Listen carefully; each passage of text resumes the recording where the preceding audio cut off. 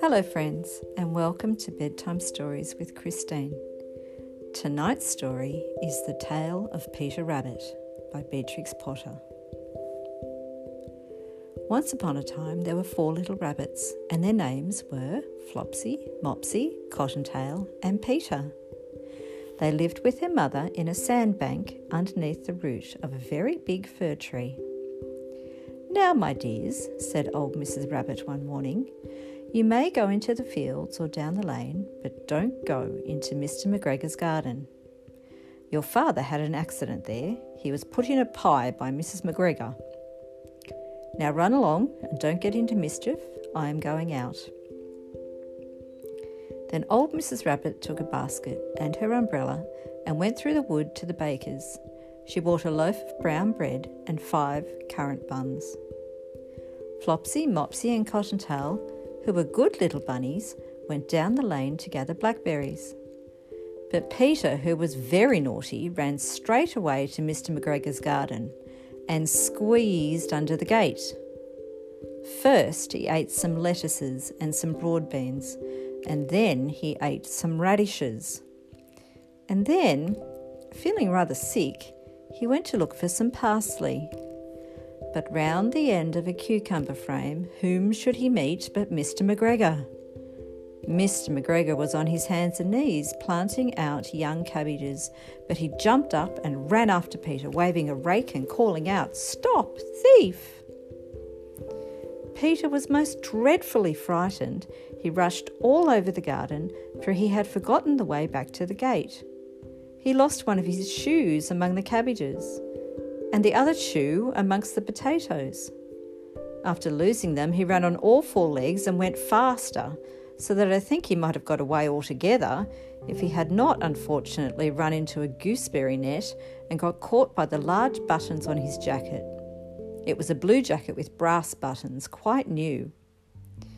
Peter gave himself up for lost and cried big tears, but his sobs were overheard by some friendly sparrows who flew to him in great excitement and implored him to exert himself.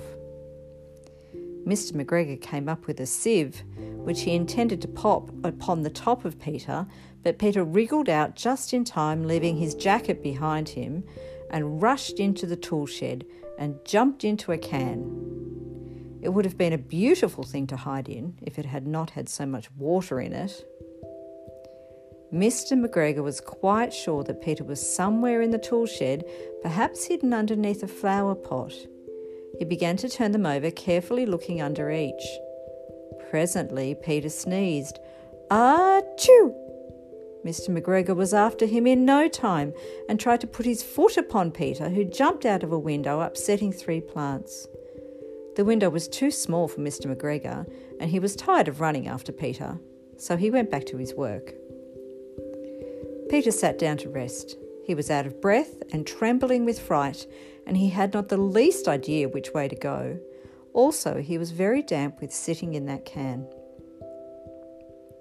After a time he began to wander about, going lippity-lippity, not very fast, and looking all around. He found a door in a wall, but it was locked, and there was no room for a fat little rabbit to squeeze underneath. An old mouse was running in and out over the stone doorstep, carrying peas and beans to her family in the wood. Peter asked her the way to the gate, but she had such a large pea in her mouth that she could not answer. She shook her head at him. Peter began to cry again. And then he tried to find his way straight across the garden, but he became more and more puzzled.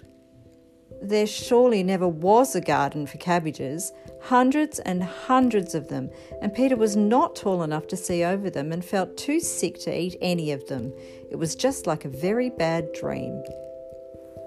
In the middle of the garden he came to a pond where Mr. McGregor filled his water cans. A white cat was staring at some goldfish. She sat very, very still, but now and then the tip of her tail twitched as if it were alive. Peter thought it best to go away without speaking to her. He had heard about cats from his cousin, little Benjamin Bunny. He went towards the tool shed again, but suddenly there was a most peculiar noise. Screech, scratch, scratch, screech. Peter scuttered underneath the bushes, and then someone began to sing, 3 blind mice, 3 blind mice. It sounded disagreeable to Peter. It made him feel as though his own tail were going to be cut off. His fur stood on end. After a time, as nothing happened, Peter came out and climbed upon a wheelbarrow and peeped over. The first thing he saw was Mr. McGregor hoeing onions. His back was turned towards Peter, and beyond him was the gate. Mr. McGregor caught sight of him at the corner, but Peter did not care. He slipped underneath the gate and was safe at last in the woods outside the garden. Mr. McGregor hung up the little jacket and the shoes for a scarecrow to frighten the blackbirds. Peter never stopped running or looked behind him until he got home to the big fir tree. He was so tired that he flopped down upon the nice soft sand on the floor of the rabbit hole and shut his eyes. His mother was busy cooking. She wondered what he had done with his clothes. It was the second little jacket and pair of shoes that Peter had lost in a fortnight. It was really most provoking for Peter's mother because she had not very much money to spend upon new clothes.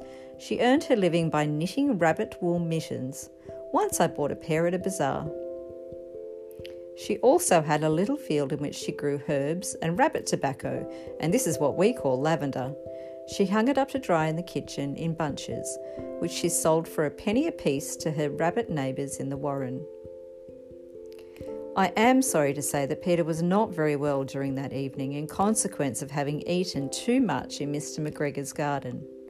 His mother put him to bed and made some chamomile tea, and she gave a dose of it to Peter, 1 tablespoon to be taken at bedtime. But Flopsy, Mopsy and Cottontail had bread and milk and blackberries for supper. The end. I hope you enjoyed tonight's story of Bedtime with Christine, and we'll see you again soon.